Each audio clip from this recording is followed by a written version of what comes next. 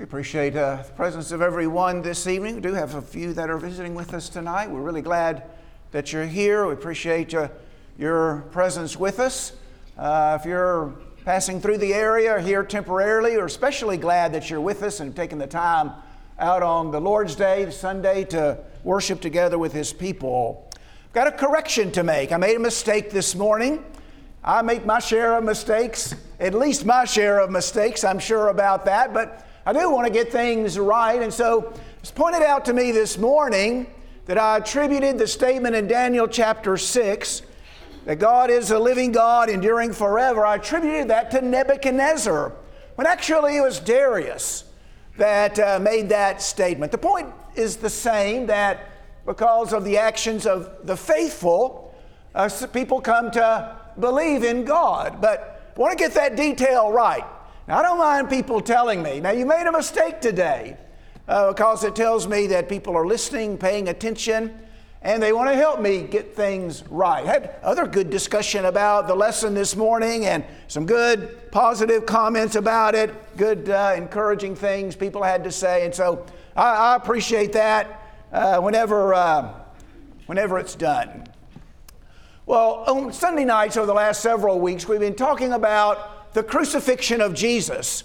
And in that story, in that account of the crucifixion of Christ, most of the time our attention is on Christ, and rightfully so. He is the Redeemer, He is the Savior, and we want to focus our attention on what He's done.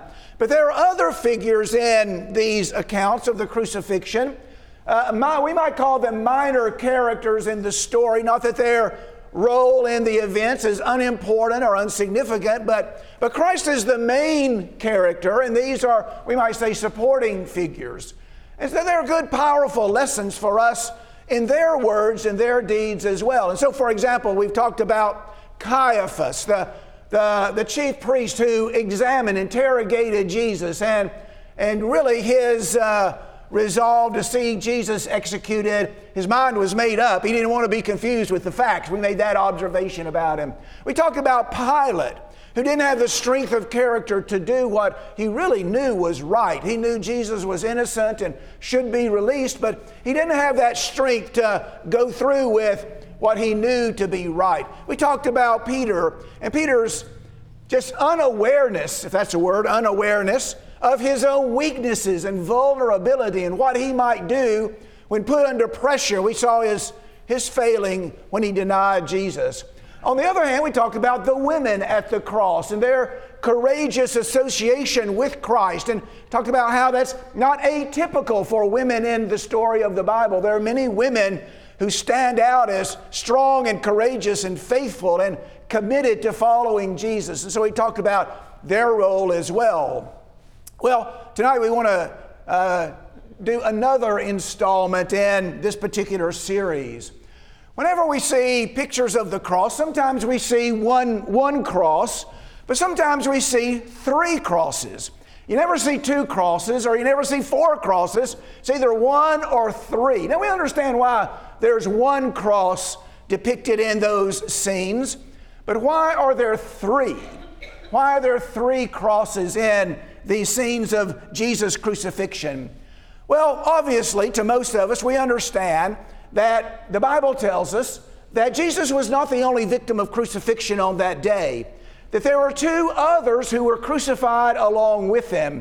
And so in these pictures or paintings or depictions of the crucifixion, you'll see Jesus and the two others who were crucified that day. So we're going to talk about these two others today, the thieves that were crucified along with Jesus, and so draw out some observations and some applications from their stories. All four gospel accounts tell us that Jesus was crucified along with two others. Matthew says, at that time, two robbers were crucified with him, one on the right and one on the left. And so notice that Matthew refers to them as robbers. In the book of Mark says, they crucified two robbers with him, one on the right and one on the left. Very similar to what Matthew has to say. Now, Luke is a little bit different. Luke says, Luke 23, verse 33, when they came to the place called the Skull, there they crucified him and the criminals, one on the right and one on the left, or the other on the left. And then John 19, verse 18 says, there they crucified him, and with him 2 other men, one on either side, and Jesus in between. And so these depictions of the cross, Jesus is crucified in between 2 others. Sometimes in those pictures or paintings or those just depictions, the center cross will be bigger, won't it? It'll stand out in some way, again, focusing our attention on the death of Jesus. Well, I just want to observe some general information about these men and who they were, what they were, their role in the story. Notice that they're called robbers in Matthew and Mark's account. In both of those accounts, they're called robbers. Now, John simply says 2 other men. 2 other men were crucified with him on either side and Jesus in between. We noted as we read through these accounts that Luke says criminals. They were criminals, evil workers, harmful, malicious, injurious lawbreakers. But Matthew and Mark call them robbers or thieves. Matthew 27:38 and Mark 15, verse 27. Thieves or pirates or bandits. But there might be another element involved as well. This particular word might include the element of insurrectionist or revolutionary, with violence perhaps even implied. Josephus uses this word to refer to the Zealots. The Zealots were sort of a resistance movement, and they were resisting Roman occupation. They wanted their independence. They wanted independence for Israel, and they were not opposed necessarily to violence in their quest for independence. So they were sort of a resistance movement, sort of an insurrectionist movement, we might say, a revolutionary movement. And so Josephus describes the Zealots with this particular word. But notice this as well. In John's account, John chapter 18 and verse 40, we find Barabbas. Remember, Barabbas is the man the crowd cried for release. Instead of Jesus, Pilate wants to release Jesus or Barabbas, thinking that they would take Jesus rather than Barabbas, who is a real ne'er-do-well. But they cried out for Barabbas instead. Now, John says Barabbas was a robber. And so there's our word, the same word that's used to describe these 2 men on the cross. But if you go over to Mark chapter 15 and verse 7, Barabbas is also described as an insurrectionist. The man named Barabbas had been imprisoned with the insurrectionists who had committed murder in the insurrection.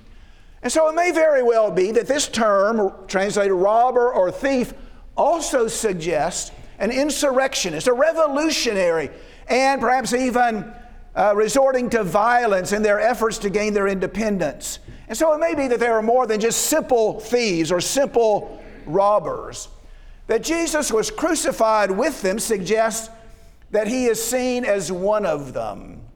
And so you remember the charges in Luke chapter 23 brought against Jesus.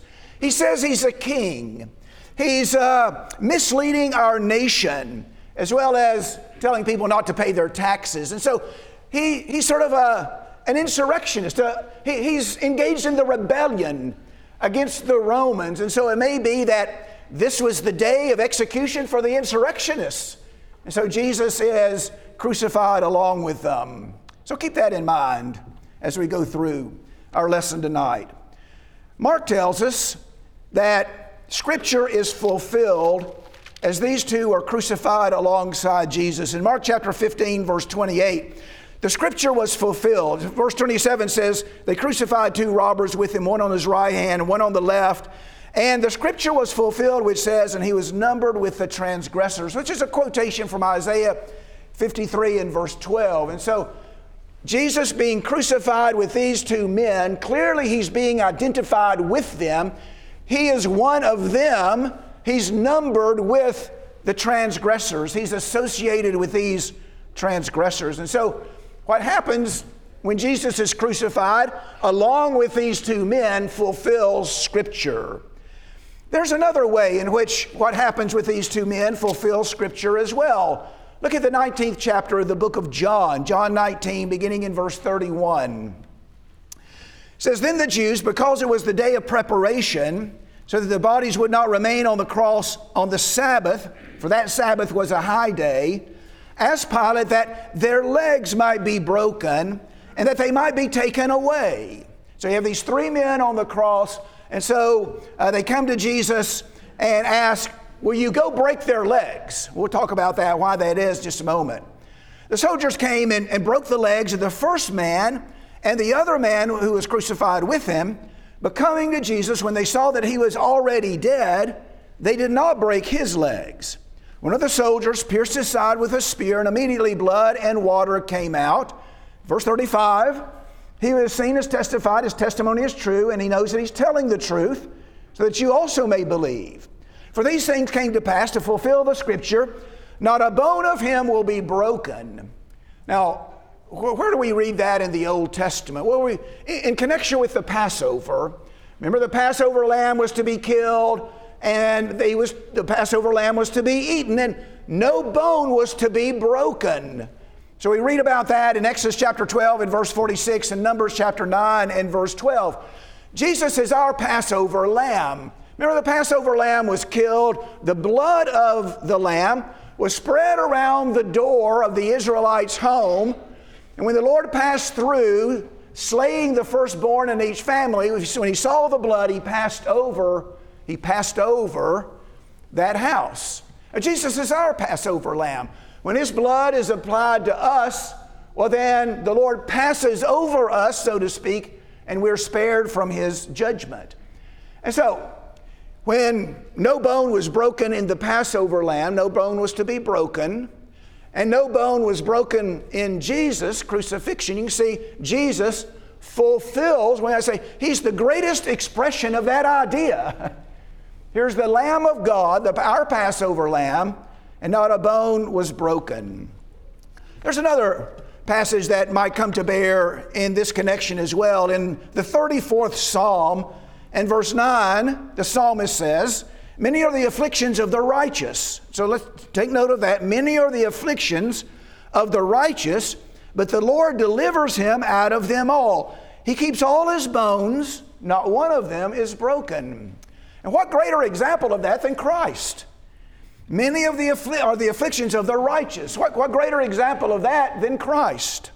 The Lord delivers him out of them all. And so, of course, Jesus is raised from the dead. He's delivered. Again, what greater example than Christ?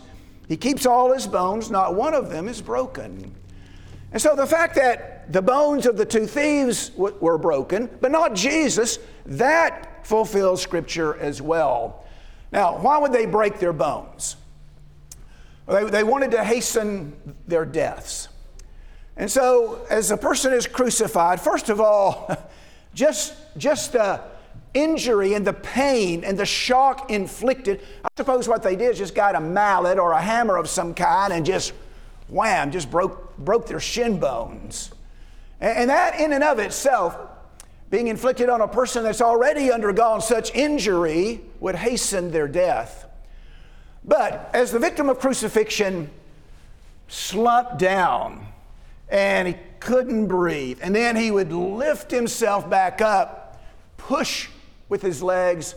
If you got broken legs, it's hard to do, isn't it? And so that would contribute to a faster death as well. Notice that apparently Jesus dies before the thieves. Jesus was already dead, so they didn't break his legs. No need to, he's already dead. The thieves apparently were not already dead, and so their legs were broken. And then one other observation, these two men spoke words very harshly against Jesus. Both of them did. And so let's look at Matthew's account of that. Matthew chapter 27, begin in verse 38. Matthew 27, beginning in verse 38. Picking up in the middle of the account, Jesus is on the cross. The two thieves there are with him. And it says, at that time, two robbers were crucified with him, one on the right and one on the left. Those passing by were hurling abuse at him, wagging their heads and saying, notice these words of ridicule and contempt, you who are going to destroy the temple and rebuild it in 3 days, save yourself. If you're the Son of God, come down from the cross. In the same way, the chief priests also, along with the scribes and elders, were mocking him, saying, he saved others, he cannot save himself. He's the King of Israel. Let him come down from the cross and we'll believe in him. He trusts in God. Let God rescue him now if he delights in him. For he said, I'm the Son of God. The robbers who had been crucified with him were also insulting him with the same words. Now notice, both of them involved in that statement. The robbers, plural, who had been crucified with him were insulting him with the same words. And so they were ridiculing him. They were mocking him. They were expressing their contempt in their insulting words. Which brings us then to really the body of the sermon tonight. Go to Luke chapter 23. Something happens while they're on the cross. One of the thieves, he begins to think about the situation. He begins to think about his situation. And he has a change of heart. He has a change of mind. And so let's read about that. Luke 23, verse 39. Now one of the criminals who were hanged there was hurling abuse at him, saying, Are you not the Christ? Save yourself and us. And so it seems that in the beginning of the ordeal, at least, both of them were saying this kind of thing toward Jesus. But on this occasion, verse 40 says, The other answered, and rebuking him said, Do you not even fear God, since you're under the same sentence of condemnation? And we indeed are suffering justly. We are receiving what we deserve for our deeds. But this man has done nothing wrong. And so this thief, no doubt watching Jesus, thinking about what Jesus has gone through, seeing how he responded in the situation, seeing his composure, really moves him to shame, doesn't it? Moves him to shame. And so he has a change of attitude. He has a change of heart. He, in effect, tells the other thief, you need to keep your mouth shut. We're getting what we deserve. This man has done nothing wrong. And then he continues in verse 42. And he was saying, Jesus, remember me when you come in your kingdom. And he said to him, Jesus said to him, Truly I say to you, today you shall be with me in paradise. And so, a complete different picture than the one we get from Matthew and Mark, who tell us about this man participating and sharing in the abuse hurled at Jesus. A complete change of mind, a complete change of heart. And Jesus grants him entrance into paradise, which I take to be the equivalent of the kingdom. Remember me when you come in your kingdom. Today you'll be with me in paradise. The New Testament speaks of paradise 3 times. This is one of them. But 2 other occasions the New Testament refers to paradise. One of them is in 2 Corinthians chapter 12, where Paul, apparently referring to himself, describes an occasion when he was caught up into the 3rd heaven. And so let's read about that in verses 2 and 3 of 2 Corinthians 12. I know a man in Christ who 14 years ago, whether in the body I do not know or out of the body I do not know, God knows, such a man was caught up into the 3rd heaven. I know how such a man, whether in the body or apart from the body I don't know, God knows, was caught up into paradise, and he heard inexpressible words which a man is not permitted to speak. And so here Paul, apparently referring to himself in a humble way, he was caught up into the 3rd heaven, or he says up into paradise, where he saw some things and heard some things that he wasn't permitted to describe. That's one other time we read about paradise in the New Testament. There's one other time in Revelation chapter 2. Remember in the chapters 2 and 3 of Revelation, we have these messages to the 7 churches. This is the first one. This is written to Ephesus. And he says in verse 7, He who has an ear to hear, let him hear what the Spirit says to the churches. To him who overcomes, I will grant to eat of the tree of life, which is in the paradise of God. Now later in chapter 22, we find the tree of life in heaven. And so here it's in the paradise of God. And so when Jesus tells the thief, today you'll be with me in paradise, it's referring to God's reward for his people.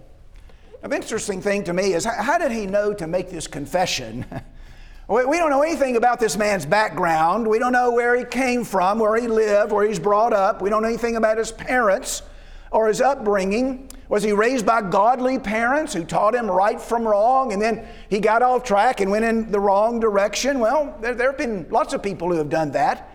Had he heard John preach? Well, lots of people heard John preach. Jerusalem and all Judea were going out to hear John preach. And so, possibility that he had heard John preach about the coming kingdom and the coming Messiah. Maybe he had heard Jesus himself teach. He has some kind of religious background. We know that. He knows about the kingdom of God. He knows the king is coming. And so he's come to state his conviction that Jesus is the king who's going to come in his kingdom. And I don't know that would be unusual for Jews at the time to know about the kingdom of God is coming and the king is coming. Luke tells us in Luke 3 in verse 15 that at that time the people were in a state of expectation. And so they were expecting the Messiah or the king to come. And so this man would have learned, no doubt, at some point in his life about those things. All we really know for sure is that he was a criminal. He admitted his crime. He's confessed his crime. You see, we are receiving our just deserts, getting exactly what we deserve. This man has done nothing wrong. He knows about the kingdom of God, and he came to believe that Jesus was the king of the kingdom of God. It's really an astounding confession when you think about it a little bit. You see, he's on the cross, and Jesus is on the cross. They're not going anywhere, you know. These are their last hours, and yet he says Jesus is going to come in his kingdom. He sees Jesus nailed to the cross. He's right there beside him. And yet he has confidence that Jesus is the one who's going to come in his kingdom. He says, remember me. In a good way, of course. Be benevolent toward me. Bless me when you come in your kingdom. That's a pretty amazing confession made by a man who's within hours of his death. And yet that's the confession that he does make. Well, let's make some observations here, some applications.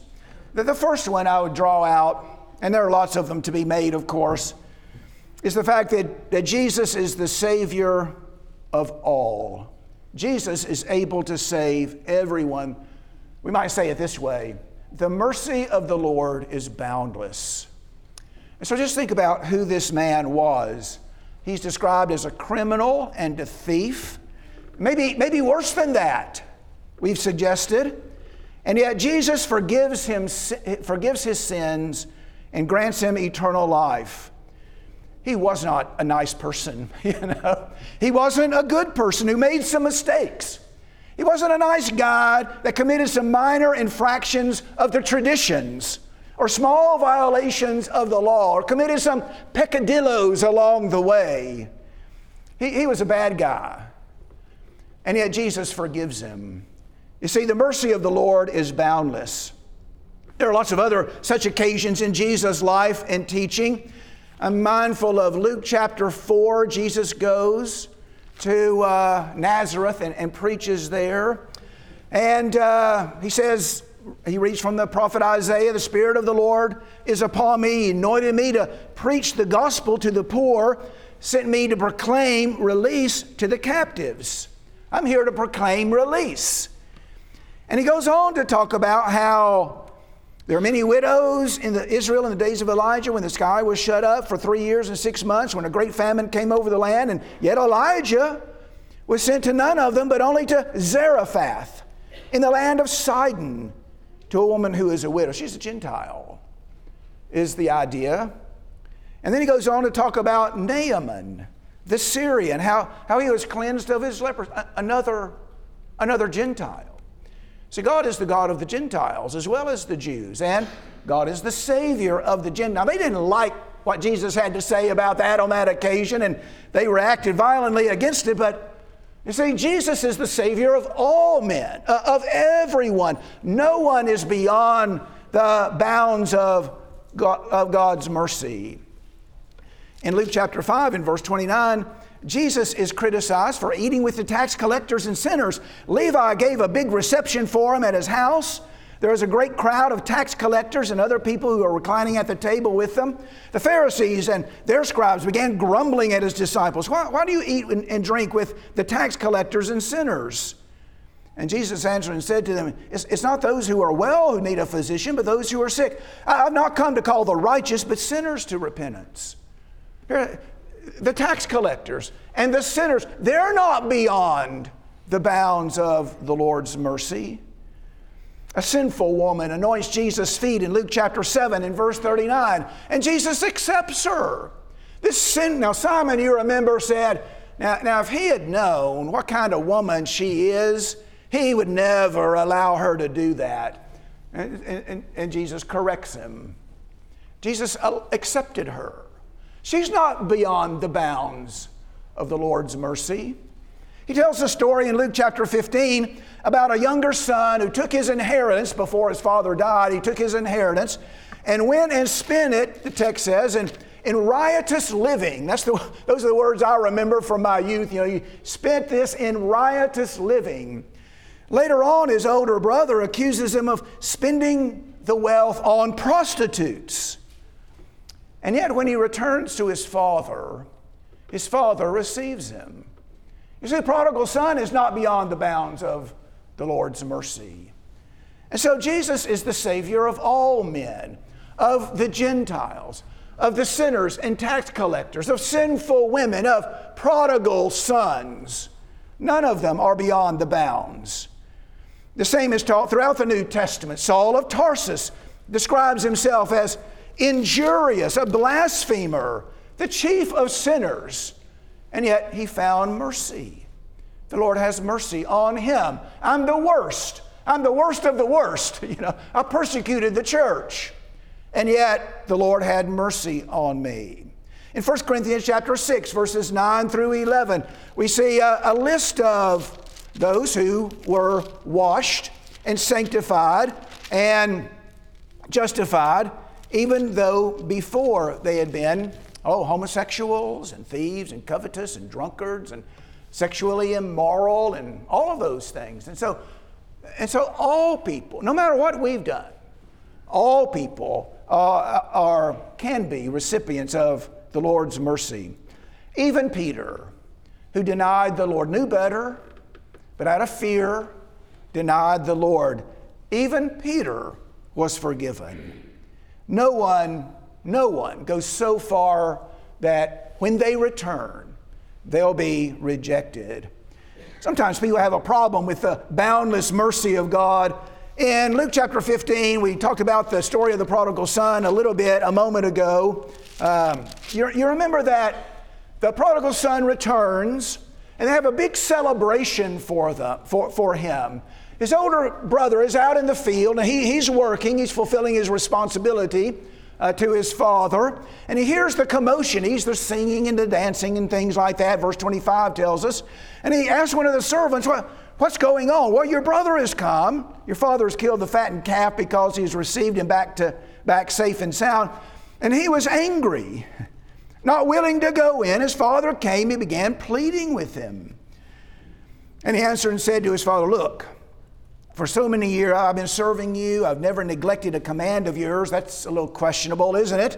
And yet you've never given me a young goat so that I may celebrate with my friends. When this son of yours came, notice again, when this son of yours came, who has devoured your wealth with prostitutes? You killed the fattened calf for him. And he said, son, you've always been with me. All that is mine is yours. But we had to celebrate and rejoice. For this brother of yours was dead and has begun to live. He was lost and has been found.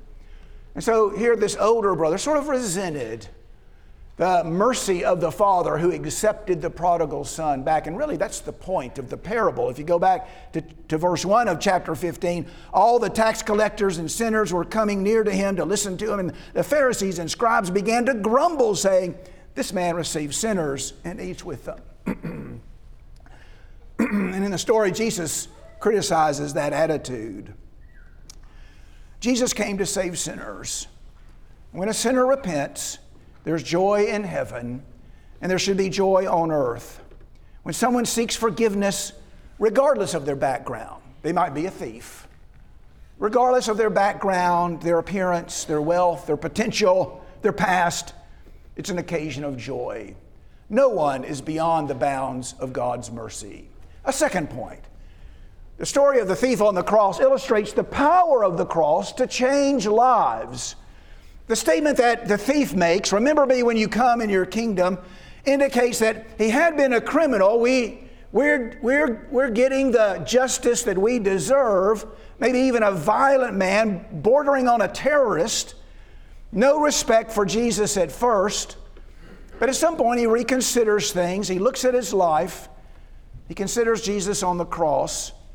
He's moved to shame, and he repents. What a change in a person's life. And what was the power to bring that change about? What was the motivation? It's the cross, isn't it? No doubt he sees Jesus he's right there. He can see it. We kind of have to imagine it in our mind. But he sees the cross. He sees Jesus on the cross. He sees Jesus, how he handles himself. He sees his composure. He hears his words. He sees how Jesus responds. And he knows that Jesus has not done anything wrong. It makes him ashamed of himself. And he changes his life. Now, Paul discusses the power of the cross. In 1 Corinthians chapter 1, in verse 18, he says, "The word of the cross is foolishness to those who are perishing, but to us who are being saved, it's the power of God." The cross, the crucifixion of Jesus, is the power of God. He goes on a little bit later to say in verse 24, "To those who are the called, both Jews and Greeks, Christ, the power of God and the wisdom of God." Paul experienced this in his own life. As we said a moment ago, in 1 Timothy chapter 1, Paul describes himself as a blasphemer, a persecutor, a violent aggressor. But I was shown mercy because I acted ignorantly. And so here's my former life, exceedingly mad against the gospel and the church. And now, because of the cross, because of the crucifixion of Jesus, his life has been changed completely. Galatians chapter 2 is another good statement of Paul to illustrate the point. Galatians 2 and verse 14, "May it never be that I would boast except in the cross of our Lord Jesus Christ, through which the world has been crucified to me and I to the world." What affected the change in my life? It was the cross of Christ, Paul would say. So that's the power of the cross. There's nothing so powerful to change a person's life as the cross of Christ. If we embrace it, make it the paradigm for our life, Jesus says, "Take up my cross daily and follow me." And so if we bear our cross daily and follow him, if we crucify ourselves to the world and the world to us, and so the cross becomes sort of the model that we pattern our lives after, it will change our lives. Now, not necessarily immediately. Now, I kind of want to make this observation. Sometimes I think people think, well, my life is in turmoil, my life is in a mess, things are not going very well. I think I'll go to church. They go to church once, and then on Monday they get up and everything's the same. Well, that didn't work, Or they have a child who's in trouble and a child that's a little bit that's misbehaving, and I'm going to take them to church. There come a time or two, and the change isn't sudden, and so they give up. The cross is powerful to change our lives, and no doubt sometimes it affects a sudden change in our lives, but more often it's more gradual.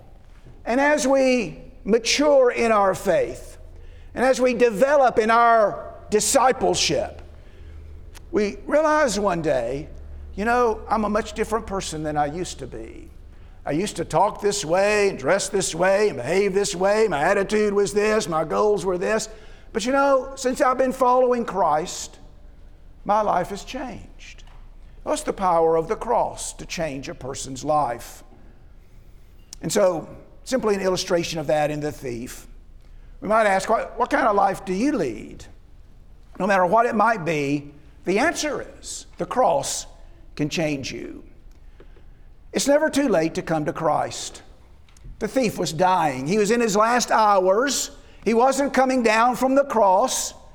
He'd have no opportunity to do good works in Christ's name, to evangelize his family or his friends, to hear Jesus preach and teach. And he might have thought, it's too late for me to turn to Christ. It's too late. But he did turn to Christ, and Jesus accepted him. Jesus doesn't say to him, you should have thought about that years ago. It's too late for you. Jesus doesn't respond in that way. And so here he is at the end, the very end of his life, and Jesus responds to him. Jesus teaches in Matthew 20, even those who respond in the 11th hour are going to be rewarded. And so let's never think, it's too late for me. I should have done that long ago. My opportunity has passed me by. No, never too late. The thief on the cross teaches us that. And I want to make one other point, then we'll close tonight.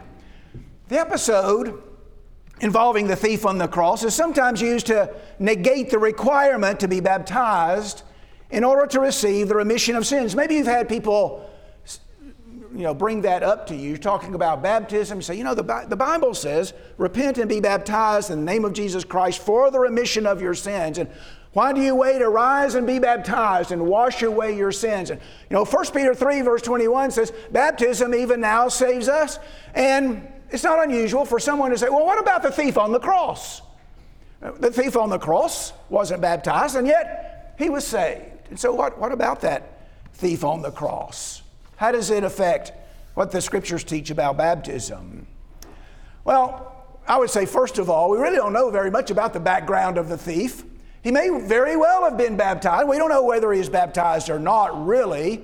Now, he has some spiritual training in his background. We know that because he knows about the kingdom of God and the coming king and things like that. And so he had some religious training. So perhaps he was baptized after John's baptism. We really don't know one way or the other. And so the assumption that he wasn't baptized is really not founded, is it? But set that aside. When we stress the necessity of baptism from Acts 2:38, Acts 22:16, and other passages, we refer to the baptism of the Great Commission. Remember Matthew chapter 28, Jesus tells the apostles, go make disciples of all the nations, baptizing them in the name of the Father and the Son and the Holy Spirit. Mark 16, preach the gospel to every creature. He that believes and is baptized shall be saved. And in Acts chapter 2, that commission begins to be carried out. The day of Pentecost, Peter and the other apostles get up and preach the resurrection of Jesus.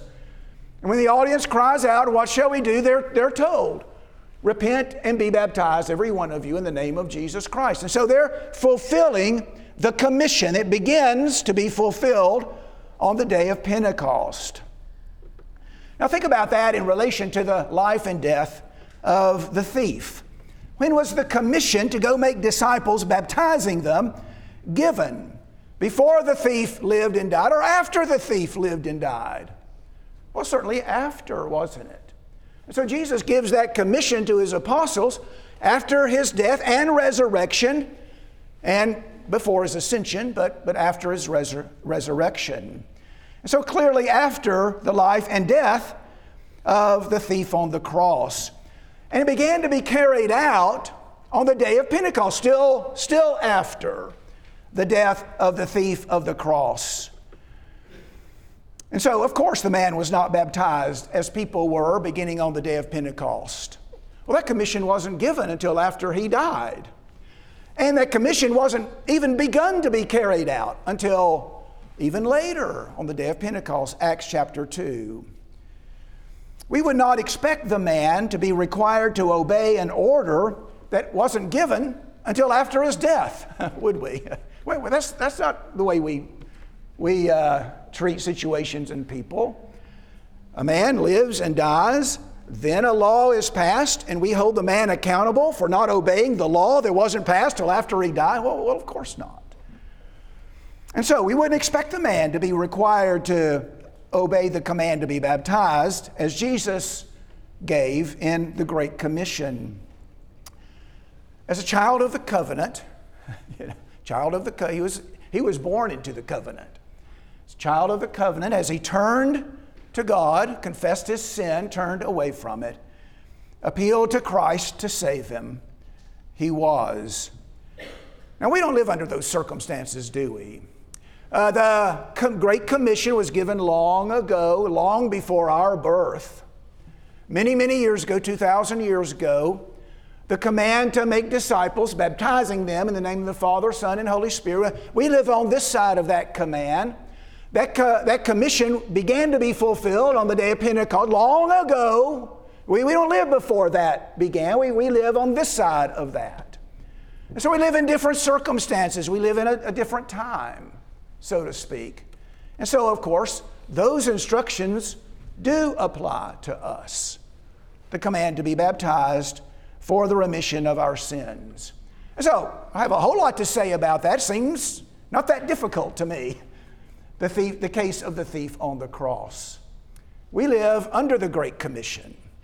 And the commands of the gospel associated with the Great Commission are binding on us. And so, we need to know assuredly that Jesus is both Lord and Christ. Repent and be baptized in the name of Jesus for the remission of our sins. All right, our time's out. Well-known story, the thief on the cross, sometimes misused, but we don't want to misuse it. You know, one of the things that we want to do is see clearly what this story does teach us about Christ and the power of the cross. What does it say to us about the cross? Well, it says to us, Jesus is the Savior of all men. Everybody. Moral, immoral, godly, ungodly. Jesus can save you. No one is beyond the bounds of the mercy of God. No matter how heinous we've sinned, no matter how, I say sometimes, no matter how great the sin, no matter how many sins, the mercy of God can find us and it can save us. And it's never too late. Now, that's not permission to wait to respond to the gospel, but it does give us hope, doesn't it? That it may be that, our youth is past and our ability is not what it was, but you still have time and you still can respond, and the Lord will accept you and you'll receive the reward. And so let's pray together. Our Father in heaven, we're thankful for today, the Lord's Day. We're thankful for this opportunity to meet together and to worship you today. And we pray that what we've done in our worship has been acceptable to you. We're thankful for your word. We're thankful for the opportunity to read it and study it. Help us, Father, to see what you would have us to know in your word. We ask you to open our eyes that we might see the wonderful things that are there. And as we see these things and as we understand them, help us, Father, to apply them so that we might be the kind of people that you want us to be. Help us to see our own areas where we need to improve, where we're at fault, where we're in the wrong. And as we see those things in light of your word, Father, help us to correct them. Father, we're thankful for this particular story of this man. Such a rich story. Tells us so many things about your love, your mercy, the power of the cross.